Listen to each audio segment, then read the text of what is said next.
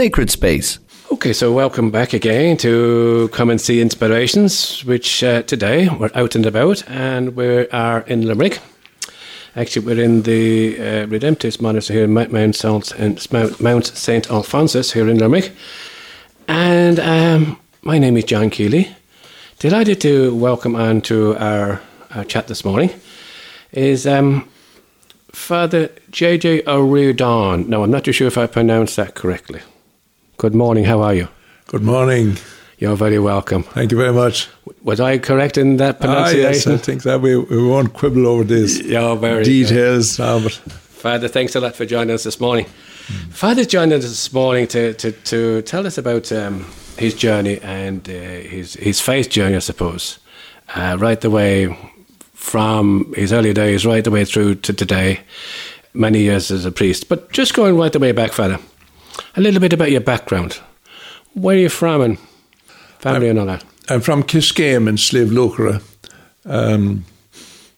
People wonder where's Kishkame. Well, for those who are not educated, Kishkame is in North Cork, Duhallow, and the nearest towns would be Mill Street, Kenturk, Newmarket, and then go over the border, Abbeyfeale, and Killarney is 20 miles from us. So you're not too far away from us here? I'm not, no. Same bog country. So, family, brothers and sisters? 5 sisters. I'm the youngest, and one boy only. One boy only. Yeah. Brought up in that era, which would have been back probably in the 50s or maybe in the 40s. Oh, yeah, in the 40s, yeah. So school wouldn't have been full of computers and iPads and all that sort of stuff? No, thank God, no. So that would have been maybe a small school in a small area? Yeah, it would have been, yeah. Well, there were 2 teachers in the boys' school and 2 in the girls' school, maybe 3 in the girls' school, in Kishkame. In those days, Father, the faith was pretty strong. Faith was quite strong. It was like I was in school here in Limerick in the boarding school on my first step to join the Redemptorists, when I discovered from one of my fellow students that there were some families in Ireland who did not say a family rosary every night. Wow. I never discovered that in Kishkame, because that was the routine of life. It was just natural, it was normal. There was prayer in every house, and if you went into a house and the prayer was going on, you just knelt down and joined them and continued until the end, and then talked whatever you wanted to say. But then you came into Limerick and you found that maybe that wasn't as... Oh yeah, from talking to fellow students, from different parts of the country. They just discovered that. That was, and so you probably came in to do for your secondary school here, or maybe further education than that. Secondary in Limerick, just here beside us in the college. Yeah. And so the idea being, when you were at school, did you have any idea what you might do when you left school? Oh yeah, you didn't come to this school unless you had in mind becoming a Redemptorist. Is that the way? Yeah. And if you decided to go on another path, you were expected to leave. Okay. Sometimes you were allowed to finish out the year, but sometimes not. Sometimes not. Yeah. What gave you the idea first? Where did you first get the idea about becoming a Redemptorist or a priest? Well, a priest and a Redemptorist. Got the idea of becoming a priest from serving Mass at home in Kishkame when I was about 10 or so. Yeah. Becoming a Redemptorist, definitely in 1948. We had a parish mission. And that's where I decided, well, that should be this particular kind of life rather than secular priests. Okay. That I decided on that one. Were there many within your own age group would have had the same idea? Nobody that I'm aware of, although there were several priests in the parish and indeed several Redemptorists, but that wouldn't have been just my age group exactly. But there were 8 Redemptorists from the parish, from Kishkame, and but they were older, an older generation. Number of them anyway, and then some more came on after my time. So when you were at the mission, maybe you were more you were very open to the message of maybe priesthood, maybe the Redemptorist, especially with you serving mass and the family road in the faith within the family. Oh yeah, that was all part of our being. It was all part of it. It was. So, what when you came to school here, you came to a Redemptorist college? Redemptorist College, which is now St. Clement's. And how did that work? I mean, how many years were you there? And, 5. And the process, or what the idea was? You did 5 years there up to leaving cert. Up to leaving cert. Yeah. Mm-hmm. And within that, were you in boarding school at that particular time here? It was a boarding school, yeah. So therefore, you were getting used to the routine. I can tell you, it was a select boarding school. Excuse me, sorry, but the routine there would have been as a religious, would it? Even though you were a young fellow? It was much the same as any other school, I guess. Yeah. Okay. You had the classes and but morning prayer, language-wise, Irish, English, Latin, Greek, French. History and geography, and then music, and then some other little fringe topics then as well. Very good. Mm. And so after that, then after secondary school, then what did you do then? On to the novitiate in Athenry, Esker. Okay, just explain to people what a novitiate is. Novitiate is a kind of a training. It's the beginning of training for the priesthood or for becoming a monk anywhere, a monastery. Mm-hmm. So you did a year usually, sometimes did 2 years. But in our situation, it was a year if you were becoming a priest. If you were becoming a brother in the Redemptorist, it was a 2-year training in the novitiate. Because we are a brotherhood, where in Irish Redemptorist would be an bráthar, the brother. Okay. So that priesthood is a kind of an extra, if you like. But being a Redemptorist, the first thing is you're a member of the community. Yeah. And then some are ordained. And you are dressed in civilian clothes, I believe, within the novitiate, are you? Or no, you got into the gear. Yeah, you got the habit after 6 weeks. Is that right? Yeah, and you lived a life, i.e., the morning prayer and the prayer. Oh yes, yeah. Oh, the prayer would be both in the college and in the novitiate. And prayer was an integral part of the life. So the idea was to give you an idea of how religious live, is it, on a daily basis, and appreciation of self-info. And you lived it. Yes, it is. Within that, then you probably would have had a vocation director or somebody chatting with you quite often. Yeah, you had the novice master in the novitiate, who was meant to break you down and break your personality. And all that other stuff, yeah, and take all the good out of your living, change you completely. That's right. There was, that gets criticised a good deal, in more recent times. But there was a point in it, because we as Redemptorists, we work in packs. we hunt in packs, and we're at our best when you have a crowd of Redemptorists at work in a big situation. Yes, and consequently, to be able to do that, you need to be adaptable and to be able to get on with all kinds of people. All kinds of people. Yeah. And no doubt there were all kinds of people in that novitiate. Sure. Oh, yes. From all parts of the country. And yes. Families and so and so for strata of society. Mm-hmm. So after 1 year of novitiate, then what's the story then? 6 or 7 years more study then in Galway, in our seminary, which was a fully functioned Redemptorist training centre, seminary, so right up to the priesthood. Little bit like the American factories where you had what they call a vertical plant. Okay. You were a raw material coming in at one end and you went out finished. You went finished product on the other side. You came out as a BMW.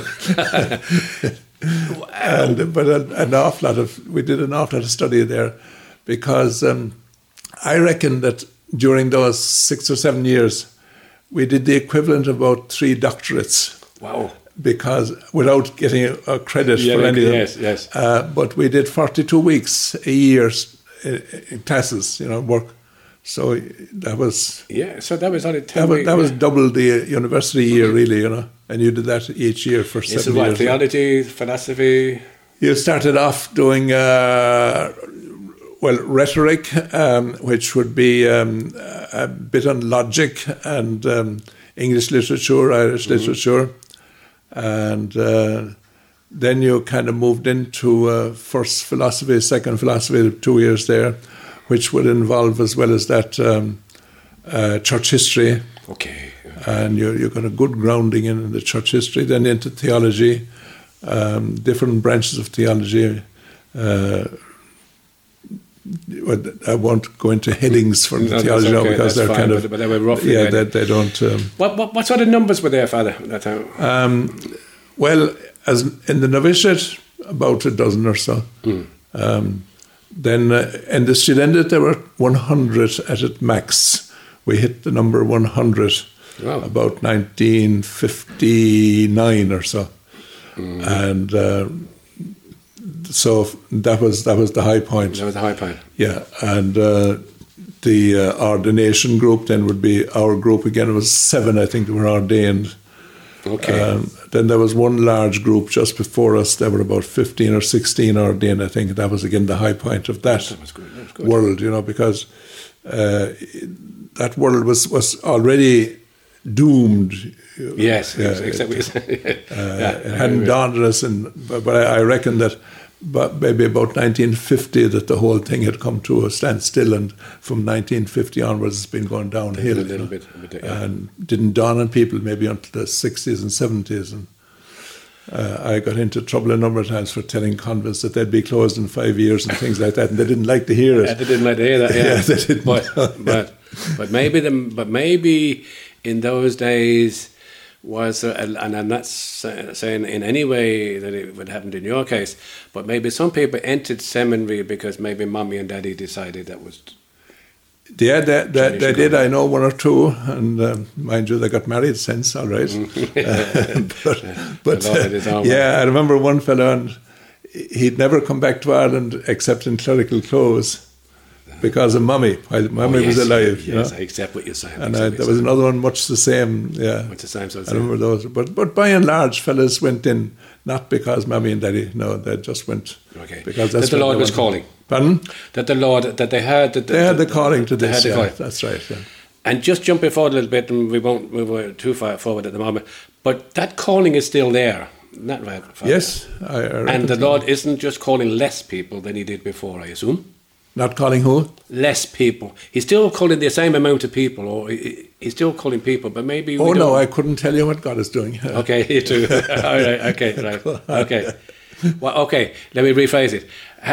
There are not so many people now, for whatever reason. Oh, that's true. That's true, yeah. Can you put an idea as to why that might be?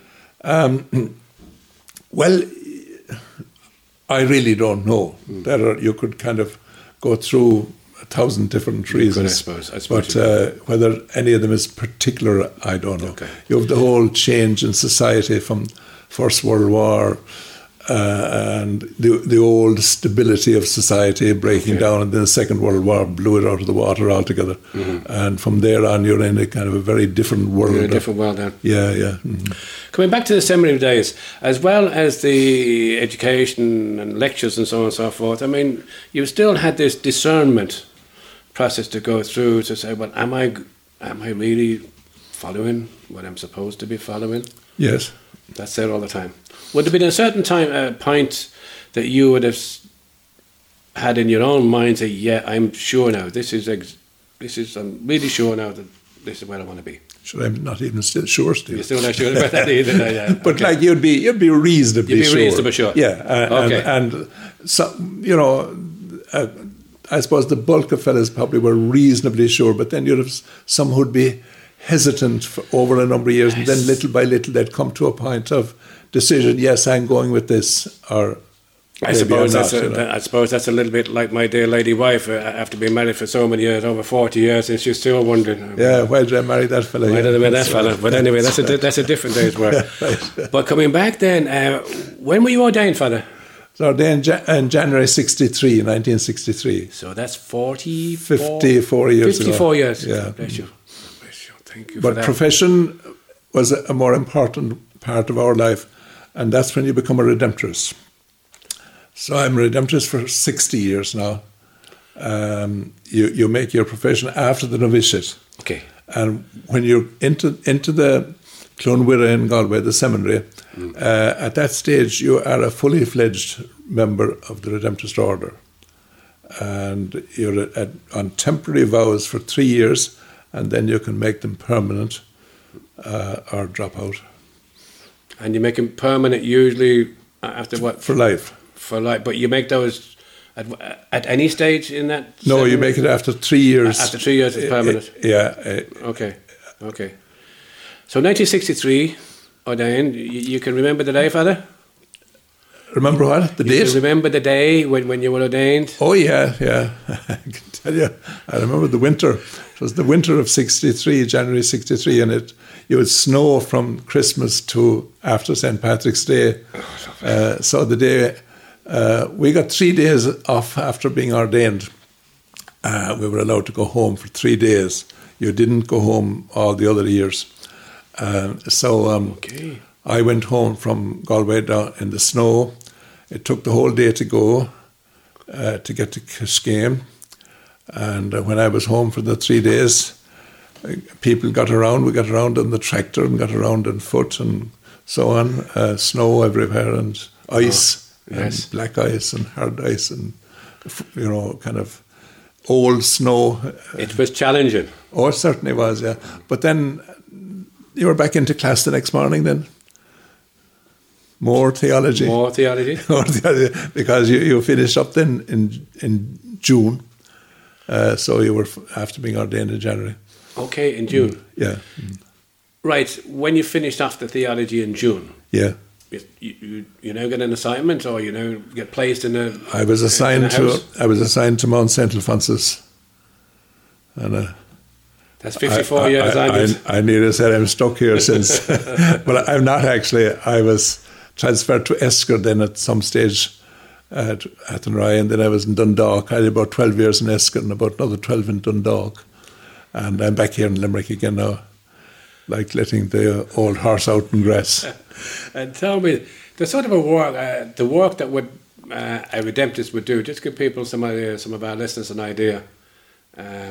They would have heard Redemptorists would have been very much involved with giving missions. Yes, missions was the primary, yeah. Okay. Missions at home and in foreign parts. So you could be on the home missions, which I was, or some of the lads that were with me in ordination. There are some of them working in Brazil still, after 50 years, and more in Philippines. Wow. Can you volunteer, or were you told? You were told. You were told. You'd see notice up on the board following her going to India on the 1st of November. 54 years, Father, as a priest, and and 60 years as a Redemptorist. You must have an awful lot of memories. Well, certainly, a lot of. I have an awful lot of memories, really. Thank God. But Clonwira, where we did all the study, was a fascinating place because, as well as doing this study, you had a whole range of other activities going on, apart from games and things like that. You'd have football and hurling and bits of rugby and tipping around with soccer too. Okay. But you had we produced an opera each year and 2 plays. Wow. And a third one as well. Yeah, 3 plays, one in Irish, one in English, and then one just before ordination. Then you had an orchestra, so there were 30 of us in the orchestra, and I played the trumpet for my sins. Very good. Because I had done a bit of training in Kiscane long ago. Okay.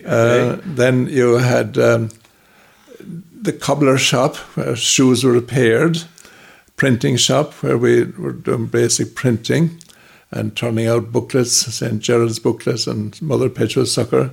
And they all were done by the students. And you had leather work, stamp collecting and sorting and selling off and so forth.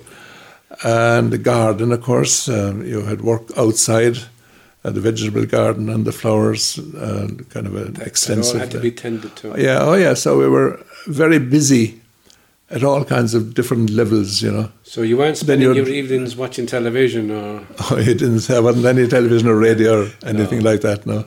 Or newspapers. No. But you were kept busy. Oh, yeah, we were. Yeah, it was a great place, really. A lot of reading done and a lot of reflection and, you know, kind of discussion groups and in both languages. And training for preaching then as well. You'd start with elocution every day, almost from the day you go in, for the voice production and so forth. And then you would, twice a year usually, maybe one Irish, one English, you would preach a set piece before the group, before the professors and the staff. And you would get public critique of what you had to say. And so all that, you know, it was a very well-rounded in so many ways, you know. But you were isolated. You could spend 3 months of the year or more without ever going outside the gate. And money didn't figure. No. We weren't involved in that world either, yeah. And at that time of the church's history, Vatican II was it on or just? No, it started just after I finished. Just after you finished. Yeah. So that would have been a change? Yeah, the change began to come from there on. Okay. And, you know, you had the usual change in the 60s. So that 1 year, I was down here at this stage, but 1967, 68, I think we lost 30 students that year. We had a drop from the 100 down to maybe 70, and then down to 60, then down. And that's been going on ever since. Yeah. Just going back to the effect of Vatican II, Father, just before that, I mean, for us lay people, the big change for us would have been Mass being changed from Latin to English. Vernacular. There would have been other changes too that maybe would have come and are probably still happening. Oh, you had a kind of a general loosening up bit by bit. Yeah. You had loosening up in terms of, moving around. I was 30 years of age, ordained already for 3 or 4 years before I could put my foot outside that front gate without permission. Is that right? Yeah. Now you can go to Timbuktu for a baptism or something. It's such a change that way. Yeah, massive change that way, yeah. And did you find, for want of a better word, you could get closer to the people, closer to the thinking of the people because of that change, especially with the Mass coming into English? Were the lay to become a little bit more involved than what they were before? Very slowly. Slowly, yeah. And still going on, you know. We haven't made much headway in that area, I think, still. No, I think not. There's an awful lot to be done there, you know, in terms of people getting their hands on the faith itself. Yeah. You know, they'll do jobs and things, but to actually, the handling of their faith or to be able to talk about their faith, that's almost that's untouched. Huh? But maybe that thinking within the laity sometimes is, well, listen, that's the priest's job. That's the religious job. They were trained for that. I'm not trained for that. Yeah. Well, this is where they have to learn. Yes, yes. And of course, this, no doubt, this recent synod that we've had in Limerick will give a little bit of a push to. Yeah, it's a start anyway, an effort. It's going to have to. But to get this done, you need to knuckle down to study. Yeah.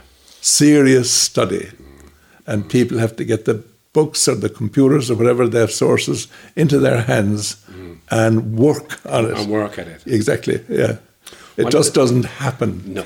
Yeah. One of the nicest things that I see happening in some parishes, and certainly in the Newcastle West parish, the Newcastle West area, is Lectio Divina. Yes, that's every Monday evening. Yeah. the parish priest, there'll be about 25 of us or so, and they break up in the Sunday Gospel for us Yeah, and relate it to our Yeah. own lives. And that's the Yeah. first time when we see it related to our lives. Mm-hmm. Whereas before, some of us lay people thought that God was pointing to us all the time, and it was more or less we're waiting for the slap. Yeah, yeah, yeah. Whereas now we can say, well, we can now believe that we couldn't believe before. He is a loving God. We found it hard to accept He was a loving God before me. Right, right. And it takes the time to sink in. It takes a bit of time to sink in. Does. So over the years, 54 years, God bless you, as a priest, there's been big changes and so on and so forth. How does Father JJ relax and interest in that sort of stuff? What sort of interest have you got? I'm a historian. Okay. And I have an interest in archaeology and allied matters as well, folklore, political history. Don't follow modern politics much. But I would have written a good deal about local folklore and local history down over the years. Over the years. And I believe you've also produced a few books on Celtic spirituality. Yeah, that's right. Tell us a little bit about that. Well, I suppose I was at some stage in my life, I realized that I grew up in a thoroughly Celtic world where people talk about Celtic spirituality, but that was our bread and butter in Kiscame in the 1940s. So what people write about, in terms of theoretically Catholic spirituality, we were living that. You were living it. We were living it, yeah. So that only dawned on me when I was doing a bit of study in the States sometime in the 1970s. And the Professor Anthony Padavano, he was talking about the influence of American Puritanism on American culture and how the Catholic community, as well as the other communities, that they were all affected by this Puritan mentality. And I began to realize that something had happened as well at home in Ireland, and looking in at a distance, and it dawned on me then that, the world in which I grew up was a very different world from the world in which I entered the Redemptorists, if you like. Okay. I was taking a big step from the Catholic culture around Kiscame to becoming a Redemptorist, and the training going on from there, So I began to uncover, if you like, the old Celtic world and began to write about it bit by bit. Bit by bit. Yeah. And I believe you've written, is it 5 books on Celtic spirituality? Pardon? Is it 5 books you've written? Yeah, I think I have 5, yeah, I think so, yeah. And there's another book I believe you wrote on St. Patrick. On St. Patrick? Yeah. Yeah, well, that's a booklet. Yeah. A booklet, okay. Yeah, I have a share of booklets as well. Yeah, that's true, yeah. I've written and preached and spoken a good bit on St. Patrick. Talking about St. Patrick, what do you think St. Patrick would tell us today? I'd recommend you to read March Reality, which should be out about now. Okay. Okay. I have an article in that. What Patrick would have to tell us today would be the same as what he told us at the start. Faith in Christ Jesus, faith in the Holy Trinity, and trying to live the values of the gospel. Yeah. I mean, that's St. Patrick, long and short of it, yeah. Tell me, Father, what do you think people expect of a priest? They expect the world and all. and they have to come to realise then that he can't deliver on that. He can do a certain amount. Yes. And then that's where people probably begin to say, well, maybe I could do something. That we are the church, not just the priest. Yeah. You see, we have the image of priest church, but really the church of Jesus Christ is the believing community. That's what the word means, church. It's the gathering of the people who believe in the risen Lord Jesus. So are you one of those? Are you one of those? Yes. That's the question. That's the question. And if you commit yourself and say, yes, I am, well then, as they say, step up to the plate. And not simply the plate for collecting, but to do, to become, to live it. Yeah. What keeps you going, Father? What keeps you going in terms of your faith and that kind of stuff? And that stuff. Yeah, that kind of stuff. The word I've made, mate. Anyway. Yeah. What keeps me going? Well, primarily my faith, I guess, and hope. That we have a hope that there's life beyond, and that Christ is risen, and that at the end of it all here, that we will be continuing to live with Christ risen. That's lovely. So that's really, I suppose, the essence of it. What else keeps me going? Just day-to-day living, meeting people, and doing a little bit of research and writing a bit and so forth, all those kind of things there. You're not bored anyway? No, not bored, thanks be to God. Just a few more questions just before we finish, Father. If there was a young person maybe listening to our chat this morning over the radio waves, and maybe considering religious life, what would you say to them? Well, consider it, certainly. Pray about it, think about it, and see is there a slot somewhere that you might fit into a particular grouping. I'd encourage them to be open-minded in terms of not getting kind of involved in some of these narrow groups that you do find that are living in the past, but to be open to, this is God's world, and God is in charge, that's our faith, so that you don't kind of try to bury yourself back 50, 60 or 100 years, but you're just open to the world that's evolving, this world of mystery really get more and more as we go along because of the advances in science and quantum physics and astronomy and all these things that are opening up whole new vast worlds that haven't even been reflected on because they're so new, you know. Yes. And this is the exciting world that's there in front of anybody who has feels they might have a vocation to priesthood or religious life. That they're on the very, very front of this world, rather than just being there criticising it or giving out about it. This is the last question, so. What would you say to people, and there's some people out there who may be struggling these days to hold on to their faith? Yeah, well, just I'd accept the reality of it. This is life in the 21st century. A time of searching, of uncertainty, and time for, reflecting in oneself to say, where, in the middle of all this, where do I stand? And what's worth holding on to in terms of what's my life worth? What's my worth living? What's worth living for? And to try and follow through in that one. That you have no kind of tidy answers as there were in the old days. Everything was all tidied up, but they don't exist anymore. So certainly. I tell you, not for your comfort, not for your desire, as the poet says.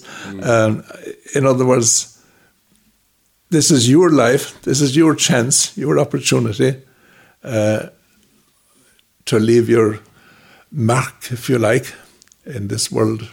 So what's it going to be? That's your business. Okay. Okay. Father JJ, thank you so much for sharing your story with us and for your time with us this morning. Maybe just before we finish, would you like to share a prayer with us, please? Sure, indeed, yeah. Although I would be expecting the laity now to do that. let the priest take part. But anyway, in this case. But anyway, Lord, we bless you and thank you for this day in which we're alive now.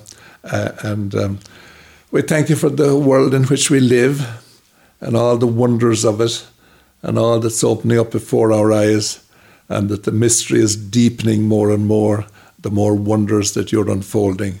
But then we believe, Lord, that you are mystery, and that we pray that we be able to enter into that mystery more fully day by day and do it fearlessly and in great hope that you are always the one in charge. Not in charge in any negative sense, but that you are the one that makes life worthwhile. And for this we praise you, and for the life we thank you. Amen. Father JJ, thank you so much for your time. God bless you. You're welcome.